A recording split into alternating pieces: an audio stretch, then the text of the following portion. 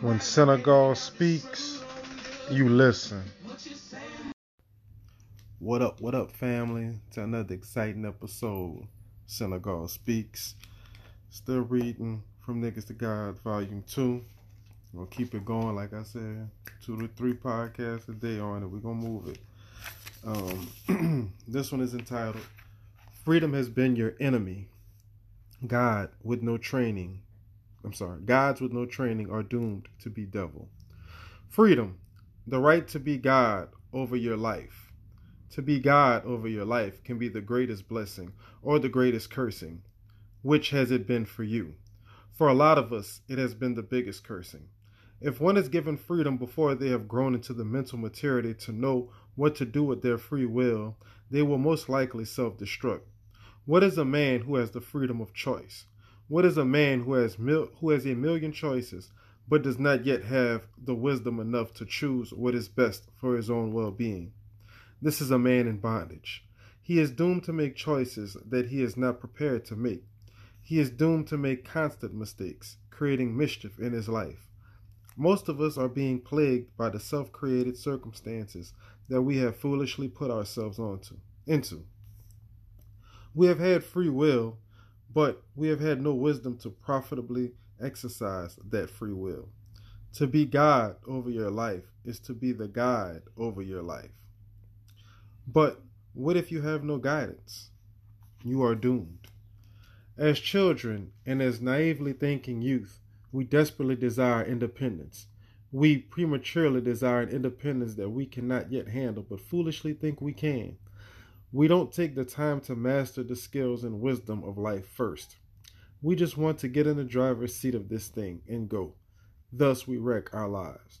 The great injustice you can do to a child is to give it freedom before it is prepared for that freedom. The greatest injustice you can do to a child is to give it freedom before it is prepared for that freedom. What would happen if you left a child to live by its own free will? What would happen if you left a little toddler in a room by himself, where there was a loaded gun sitting on the table? The child would eventually kill himself. One might call you a murderer after that incident. So now you understand why your enemy gives guns to you. He knows you are a child. He knows that you have no guidance, no mental maturity, no common sense. So he leaves a few guns, some liquor, some drugs in the black neighborhood, knowing that it will only be a matter of time before we blow our own brains. Freedom to a child is like poison candy. You hear the Bible saying, if you spare the rod, you spoil the child. The rod does not only describe a means of punishment, the rod describes the law of discipline. A rod is something that is straight, strict, and firm. Discipline and law is like a firm mold that contains wet clay. If you remove the mold before the clay is fully dried and hardened into the desired form, your creation will fall apart, leaving it deformed, undesirable. Here we live in a world of deformed human beings, producing deformed lives. How did we get this way?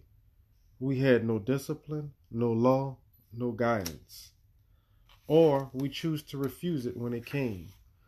We wanted so-called freedom from any guidance, and that freedom led to our own self-arrest. The greatest curse you could have ever had was to be made the master before you learned mastery, to be made God before you learned guidance. Powerful beings you are, yet gods with no training, no discipline, no wisdom, just power, of course. Rage, of course. No coursed rage or courage. Just fearful, emotional, reactive, insecure rage off any productive course. Mischief makers in your life and your world, your enemy is a god, of course. That is what Lucifer, the fallen angel, was and is. He is an angry, childish god, of course, making mischief in the house, refusing the guidance of his father. Only the restrictive law can guarantee our success. If you want freedom, if you want true freedom, which is the freedom to choose, along with the guiding intelligence to know what to choose, know what freedom is born out of restriction. Know that freedom is born out of restriction. If you first sit still long enough to learn the laws of where not to go, You will be wise enough to choose for yourself where to go. Gods with no training are doomed to be devil, while gods with straight and strict guidance are destined to be master of success. Which will you choose for yourself?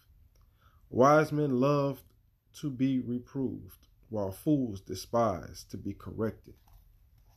Yes, yes. Very powerful. I think basically what's going on here is it's saying, especially in today's day and age, ironically, you don't work to get to where you at. That's why you fail so easily. There's no free passes in life. And if you have a free pass, you should question it, because it's always a catch. There's no way to beat around it. The harder and smarter you work, the more successful you'll be. You can work hard as hell, but if you're working hard as hell at minimum wage, you're not going to achieve maximum success. It's just not made that way. The system's not made that way. It's kind of what the author is saying. When you learn, you master. If you're in a profession that you can't master, you got to get out of there, because you'll never be at the top. And we all should strive to be at the top. Maybe run things better, but you got to get to the top first. So I want to repeat that. Gods with no training are doomed to be the devil. You got to train to be a god. It's nice that we want to uplift our people, you know what I'm saying, and call everybody God and king. But some of these cats ain't kings. Some of these cats is your worst enemy on the worst day at the worst time. And for some reason, that's the ones most people look up to. I guess it's just the world being upside down. You let me know. But that'll conclude another episode of Senegal Speaks. Thank you for listening. Appreciate love. Stay up. One.